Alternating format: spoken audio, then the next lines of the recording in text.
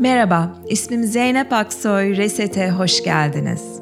Dinledikleriniz 2018'in başından 2020'ye kadar yaptığım Reset kayıtları. Bugün benimle çalışmak isterseniz www.zeynepaksoyreset.com web siteme bakın. Orada canlı derslere katılma imkanını bulabilirsiniz. Belki online tanışırız.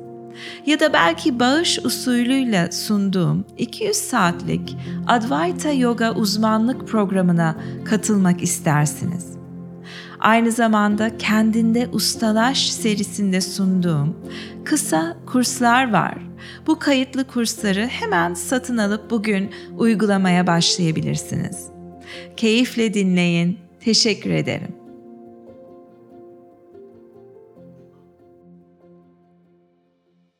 Merhaba, Reset'e hoş geldiniz. İsmim Zeynep Aksoy. Her akşam size 20 dakikalık bir farkındalık meditasyonu yapmak için buradayım. Ve aynı zamanda sizin sorularınıza cevap verip bazı paylaşımlar yapıyorum. Bu akşam bir öğrencimden bir soru var. Merhaba Zeynep Hocam. Meditasyon çalışmalarını takip ediyorum sabah ve akşam olmak üzere. 20'şer dakika, 40 dakika yapıyorum.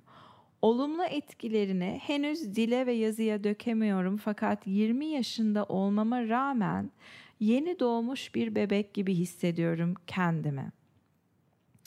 Meditasyon öncesi konuşmalarınızda kök gücünden bilgiler verebilir misiniz? Verdiğiniz her bilgi o kadar değerli ki meditasyon yapmayı öğrenmeme eşlik ettiğiniz için teşekkür ederim. Görüşmek üzere. Ve ne yazık ki ismini yazmamışım öğrencinin fakat isminin paylaşılmasında sakınca yoktu sanırım. Olsun, çok teşekkür ederim. 24 yaşında birinin faydalandığını görmek çok büyük mutluluk. Kök güç konusunda benim de bilgilerim çok yeni. 2015'te Görkem Dizdar'dan bir fizyoterapist, çok iyi bir fizyoterapistten aldığım bir seminerde öğrendiklerim bana bir aha anı yarattı. Yani evet, bu 20 yıldır duyduğum kök güç, işte kökünden yap gibi deyimleri açıkladı ve şimdi daha net kendim de açıklayabileceğimi düşünüyorum. Tabii ki bu bilgiler yine değişebilir ve değişmekten ziyade gelişecektir araştırmalar devam ettikçe. Fakat şimdilik bizde mevcut olan anatomik bilgileri size sunmak istiyorum. Bu araştırmalar yoga konusunda pek olmuyor. Çünkü yoga konusu büyük bir endüstri değil. Yani yoga etrafındaki kıyafet ve bir takım satışlar büyük bir endüstri ama yoganın kendisi bir sporcu kadar büyük bir endüstri değil. Şunu düşünün, hani sporcularda, futbolcularda ve hani yüksek seviyede spor yapan insanların etrafında dönen endüstri çok büyük bir performans endüstrisi.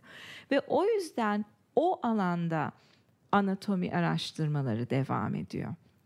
Ve niye bazı sporcuların daha yüksek performans gösterdiğini araştırıyorlar? Çünkü amaçları zaten daha da yüksek performans gösterebilmek. Ve bu araştırmalar sonucunda bazı şeyler keşfediyorlar. Bu bilgiler internette var. Bu bilgiler fizyoterapistlerin ve bilimsel araştırmaların sonucunda öğrendiğim bilgiler. O yüzden hani çok ayakları yere basan bilgiler. Şöyle başlıyorum açıklamaya. Bazı kaslar bedenimizde postür kasları ve bazı kaslarda hareket kasları. Postür kaslarının sadece tek eklem üzerinden geçtikleri, bağlantı yerlerinin daha geniş olduğu ve şekillerin daha oblik, yani yan yan giden kas olduğu gözüküyor. Bu kaslarda proprioseptif reseptörler, yani bedenin alan içerisindeki konumunu algılayan reseptörlerin sayısı hareket kasına nazaran 100 kat. Bakın 2 kat değil, 100 katı daha fazla proprioseptif reseptör var postür kaslarında. Postür kasların amacı postürü tutmak. Yani çabasız bir şekilde zınk oturarak ya da ayakta kalabilmeni sağlamak. Çünkü insan olarak çok uzun süre oturarak ve ayakta kalıyoruz ve bunun en az çabayla olabilmesi gerekiyor beden için. Dolayısıyla postür kasları sürekli çalışmak üzere yaratılmış kaslar. Yani proprioseptif reseptörleri daha fazla ve sürekli çalışmak üzere, postürü tutmak üzere yaratılmışlar. Bunların bazıları, mesela omurganın omurgada bir omurdan öbür omura bağlantı yapan multifidus kasları deniyor. Bunu araştırmaların hepsi Görkem Dizdar'dan anladığıma kadarıyla yeni bulgular. Yani ilk defa işte yakın bir zamanda multifidus konferansı yapılmış ve bu kasların aslında postür kası olduğu konusunda tartışmalar var. Aynı zamanda 3 tane glut var. Daha ufak glut, gluteus minimus bir postür kası olarak tanıtılıyor. Quadratus lumborum bir örnek, arkada postür kası. Ve bu şekilde bazı kaslar beden boyunca yukarıdan aşağı doğru duruşumuzu en kolay ve en çabasız yapmak üzere bulunuyorlar. Bunlara kök kas diyebiliriz. Hareket kasları farklı bir tarz gösteriyor. Hareket kasları kimi zaman 2 eklemin üzerinden geçebiliyorlar. Bisep kası gibi. Ve bisep kası gibi bağlantı yerleri incecik oluyor. Ve hareket kaslarının amacı hareket edip dinlenmek. Hareket edip dinlenmek. Yani sürekli çalışmak üzere hareket kasları yaratılmamış. Eğer ki belirli sebeplerden dolayı postür kasları offline oluyorsa, offline olmak hani internete bağlanamamak gibi bir şey. Yani doğru zamanda, doğru miktarda o kas çalışmıyorsa ve bunun sebepleri ana rahminden itibaren başlayabiliyor.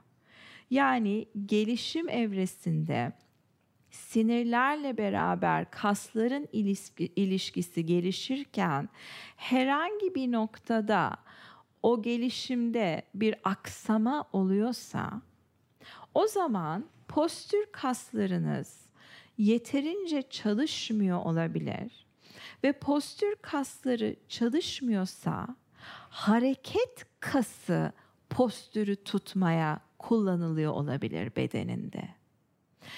Yani postür için müsait olan multifidus ve serratus anterior kası tutmuyorsa sırtını, o zaman onun üzerinde hareket için yaratılmış olan trapez kasları postürünü tutmak için çalışıyorsa, onlar kronik olarak kasılıp ağrı yaratmaya başlıyorlar. Çünkü onların isteği aslında ben hep gevşek olayım ama harekete ihtiyaç olduğunda devreye girip çıkayım. Fakat en derindeki kök kaslar tutmuyorsa bedeni, o zaman zınk daha yüzeydeki hareket kasları devreye girmeye başlıyor sırf oturabilmen için. Hani zor bir şey yapmıyorsun, sırf oturuyorsun ya da ayaktasın ama kendini yorgun hissediyorsun ve aşırı bir çaba var. Çünkü aslında olmaması gereken kaslar sürekli devrede. Dolayısıyla kimi zaman birçok insan için sırf ayakta durmak, sırf gündelik hayattaki basit şeyler bile yorucu olmaya başlıyor. Ay oraya gitmem, ay yoruldum, bir şey yapıyorsun, ay yoruldum. Çünkü bir ihtimal, başka bir şey de olabilir tabii ki. Bir ihtimal postür kasları doğru çalışmıyor ve hareket kasları kronik olarak devrede ve onlar yoruluyorlar, hatta ağrı da yaratmaya başlıyorlar. Postür kaslarına kök kas diyebiliriz ve bunlar da Tom Myers'ın deep front line diye açıkladığı kaslar olabilir. Ayak tabanından, bacak içinden uzanıp, derinden bedenin geçip dile kadar uzanan bazı kaslar ya da belki hepsi postür kası görevini taşıyor. Ama Görkem Dizdar'ın söylediği şey şu: kilit kök kas, kilit postür kası transvers abdominal. Yani en derindeki karın kası. Eğer o çalışmıyorsa o zaman daha yüzeydeki kaslar, bel kasları, kalça kasları devreye giriyor sırf seni tutmak için ve o zaman duruşunda bir bozukluk olmaya başlıyor. Belin kronik olarak ağrımaya başlıyor ve bunun kaynağı karnın olabilir. O yüzden pilates gibi o ufak ufak hareketlerle çok dikkatli ve kontrollü yapılan, hep omurganın uzunluğunu dahil edip karın üzerinde çalışan çalışmalar çok çok etkili oluyor. Ben yoga öğrencilerime de öneriyorum. 10 tane aletli pilates dersine yazılın, pişman olmayacaksınız. Çünkü yine Görkem'den anladığım kadarıyla postür kaslarını devreye sokmak için çok ufak ve basit çalışıp çok kontrollü ve odaklı çalışmak gerekiyor. Eğer büyük yoga hareketlerini yaparsak o postür kaslarını devreye sokamıyoruz. Hemen kompanse beden dediğimiz hareket kasları paniğe girip tutmaya çalışıyor bedeni zor poz içinde. Ve her ne kadar terleyip fit olsan da, kardiyo çalışsan da ve bedenin zayıflayıp kaslı kaslı gözükse de yine de anladığım kadarıyla doğru kaslara ulaşamadığımız oluyormuş. Böyle oluyormuş. Zorlandığında hemen survival moda giriyor. Yani hayatta kalma moduna giriyor beden. Yani hemen kendini korumaya başlıyor ve dolayısıyla kompanse kaslar devreye giriyor. Ancak çok rahat, çok ufak çalışmalarla ve seni çok zorlamayacak çalışmalarla bu en derindeki offline olmuş kaslara ulaşmaya başlayabiliyoruz. Hatırlamamız gereken en önemli şey bunun için ve tek bir cümleyle bir sürü şey halleden emir şu: uza. Omurganın uzamasıyla zaten o en derindeki kaslar devreye girmeye başlıyor. İkinci bir emir, rahat ol. Çok ilginç bu. Zorlanıyorsan ve kısılıyorsan kompanse haldesin. Rahatsan o zaman demek ki işte postür kasların devreye girdi. Çünkü postür kasları öyle yaratılmış ki seni rahat hareket ettirtiyorlar. Postür kasları devrede olunca hareket kası hareket için müsait olmaya başlıyor. Görüyoruz ki postür kası devrede olan insanlar zarif hareket ediyorlar. Ben değil bu arada. Şu anda zarif gözükmeye çalışıyorum ama hani zor bir yoga pozuna sok beni. Göreceksin ki sallanmalar başlıyor. İşte belki dişimi sıkıyorum, ağzımı, bu bir gösterge kompanse için. Yeri pençelemeye başlıyor eller ve ayaklar tutunmak için. Çünkü kökten tutunamıyor. Ellerden ve ayaklardan tutunmalar başlıyor. Görkem Dizdar'ın görüşüne göre bu ellerle yeri pençeleme ve ayaklarla illa kök salmaya yönelik yogalar kompanse modelini den ortaya çıkmış. Şimdi yeni gördüğümüz bir takım hareket çalışmalarında bunlara mesela Ido Portal ya da başka daha yuvarlak ve ellerin ayakların yere yapışmadığı şekilde yapılan çalışmalarda asıl kök gücün hareketini görebiliyoruz. Çünkü kökünden hareket eden biri için eller ve ayaklar mobil kalıyor. Onlar hep değişiyor ve ellerin ayakların yeri çok önemli. Fakat onlar mobil olarak hareket halinde kalıyorlar. O kişi gücünü kökünden buluyor.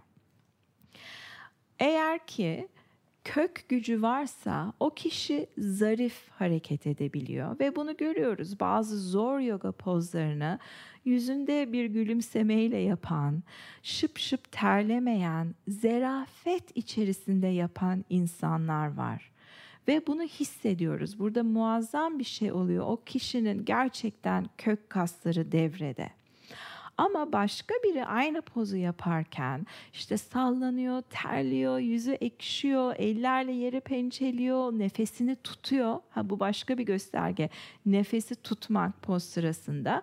O zaman da diyoruz ki bunu görebiliyoruz. Bunlar yine internetten sıralanmış bilgiler. İnternet dediğim hani fizyoterapistlerin deneyleri sırasında ortaya çıkan bilgiler ki nefesini tutan kişi, yüzünü ekşiten kişi, ellerle ayakları yeri pençeleyen kişi, zarafeti olmayan kişide postür kasları devrede olmuyor.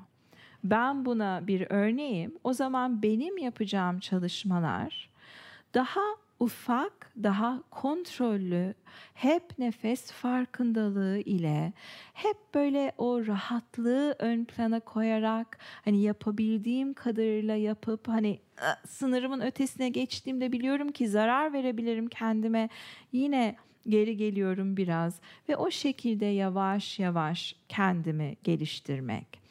O zaman kardiyo içinde belki koşu ya da zıplama, yine ufak bir hareket yapıyorum ki hani çok fazla hareket kaslarımı hani çok zor şeyler yaparak zorlamayayım.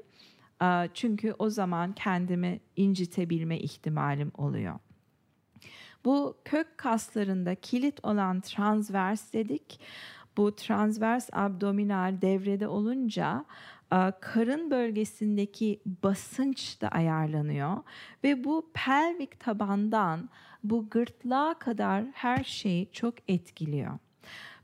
Karın kasları gevşeyince ve interabdominal basınç çok geniş olunca, az olunca, yani basınç yok artık, basınç azaldı.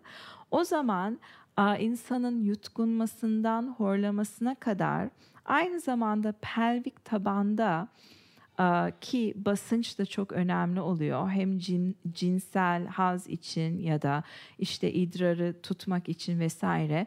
O bölgelerde de bir gevşeme ve bir bozulma yaşanabiliyor. O yüzden hani geri dönelim ki belki çalışmamız gereken ilk kas bu transvers abdominal karın çok önemli. Şunu eklemek istiyorum ki benim böyle ki hamileliklerimden sonra o kas sanki offline oldu. Yani önceden çok güzel çalışan kas iki ard arda çocuk doğurunca ve onlar çok kocaman olunca bir nevi kontrolü kaybettim. Ve yıllardır tekrar o kontrolü kazanmak için çok az geliyor. Deli gibi çalışıyorum ama çok az o geliyor. Ve onun içinde yine her şeyde olduğu gibi hani hemen sonuç beklemeyi bırakıp buna biraz sabır ve zaman tanımanın faydalı olduğunu düşünüyorum. Şimdi meditasyona geçeceğim ve lütfen telefonumu alacağım. Rahat ve dik bir oturuş bulun. Ve dik derken yine o hani rahat bir uzama araştırıyoruz omurgamızda. Bugün yapabildiğimiz kadarıyla. Asıl önemli olan hareketsiz olmak. Gözler açık ya da kapalı ve değişebilir.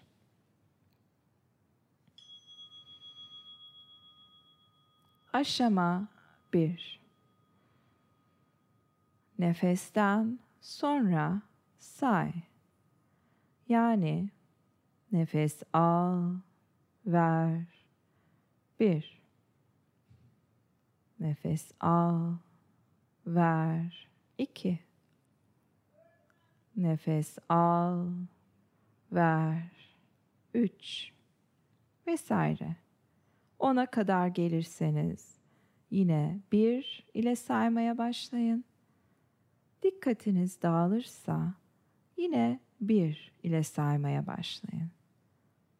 Amaç çok saymak değil, sayıyı bir araç olarak kullanıyoruz.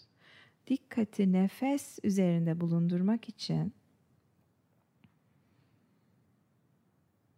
nefes kendi doğal ritminizde olsun.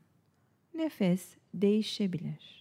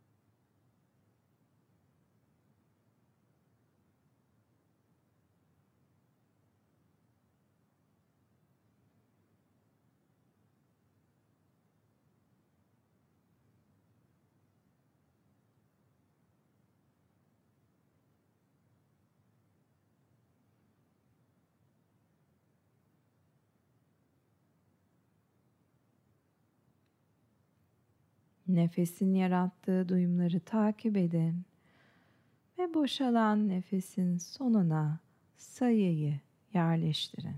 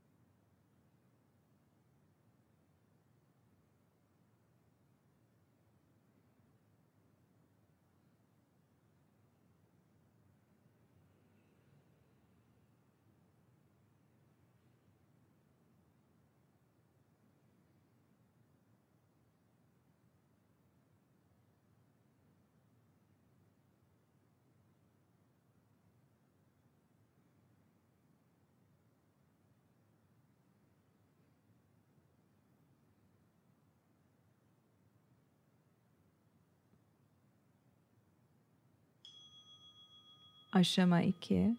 Bu sefer aldığın nefesin başına sayıyı yerleştiriyorsun. Yani bir nefes al, ver.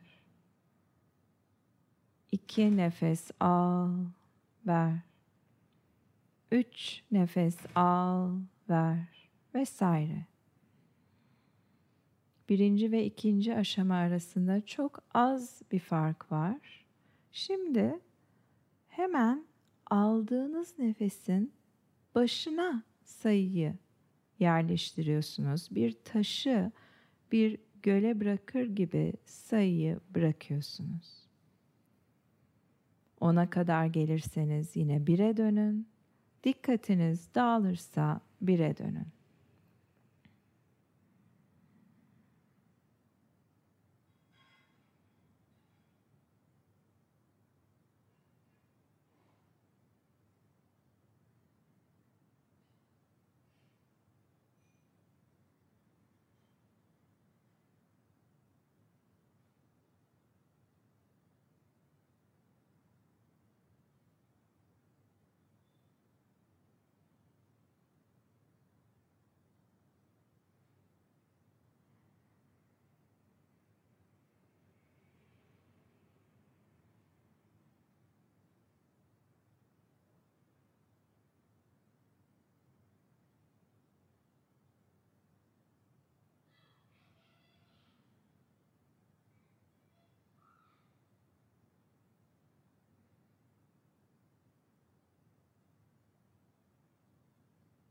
Dikkatiniz dağılırsa yine 1 ile saymaya başlayın.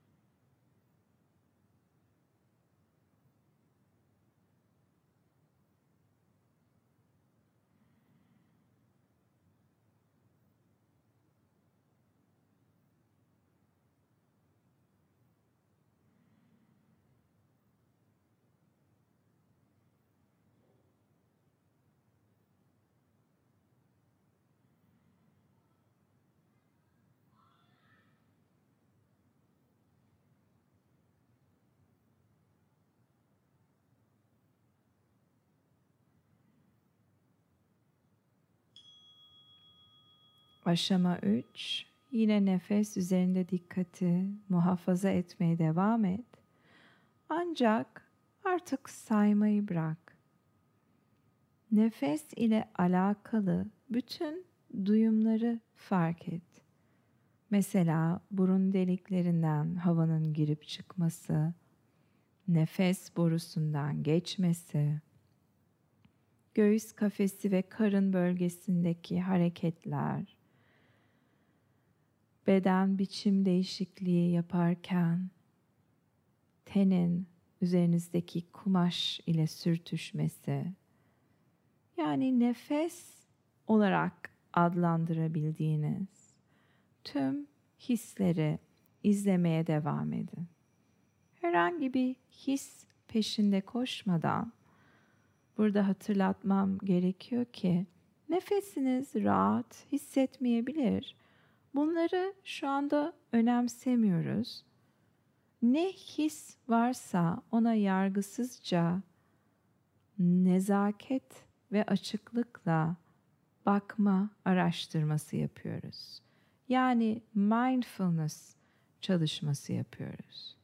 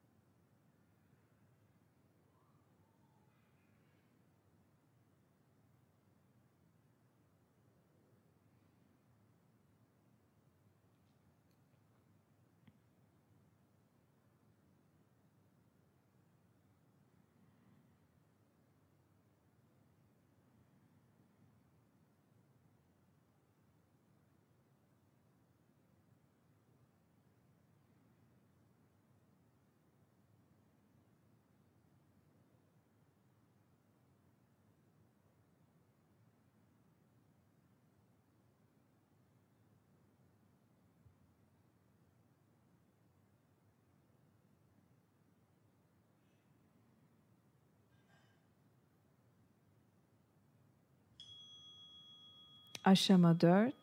Bu sefer sadece burnun ucu, burun delikleri, üst dudak üzerindeki hislere odaklanın. Çok dar bir alana odaklanıyoruz yüzümüzde. Burada havanın burun deliklerinden girişi, hızı ve ısısı ile çıkışı ve değişen hızı ve ısısını fark edin. Havanın burundan girip çıkarken üst dudak üzerindeki ten ile temasını fark edin.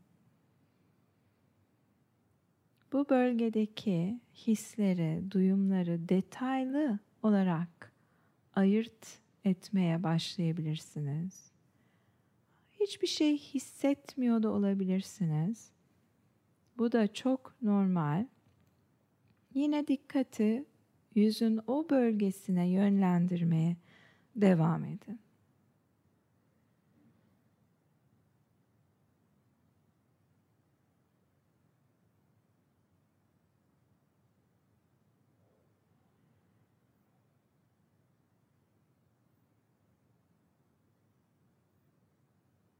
Dikkatiniz muhakkak dağılacak bu sırada. Zaten doğal olan o. Düşünceler gelecek, belki düşüncelere kapılıp gideceksiniz bir süre. Ama fark ettiğiniz an düşündüğünüzü, hiçbir suçluluk hissetmeden, hiç kendinizi yargılamadan hemen yine yüzün o bölgesindeki duyumlara geri dönün. Hep gidip geri dönüyoruz, gidip geri dönüyoruz. Meditasyonun süreci bu.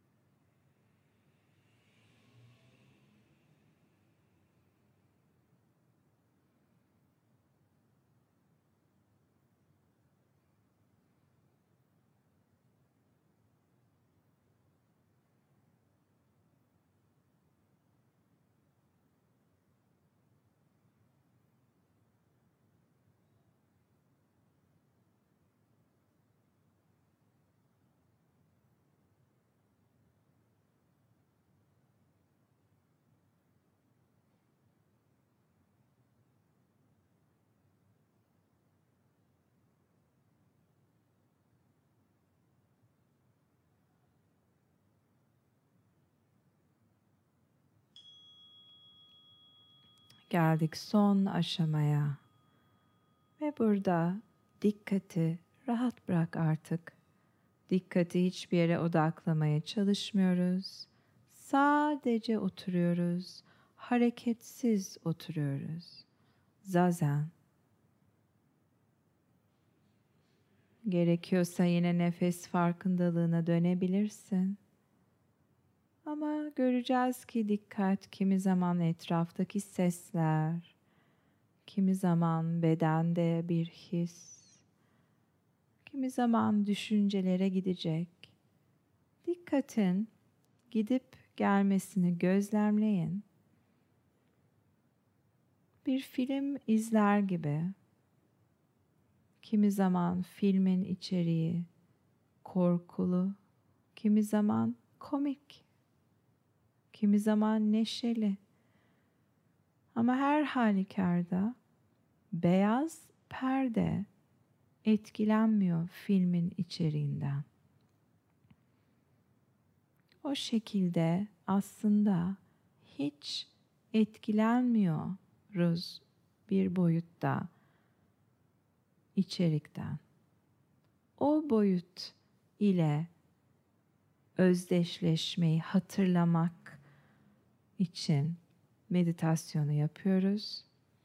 Sen bedenin değilsin, sen zihnin değilsin.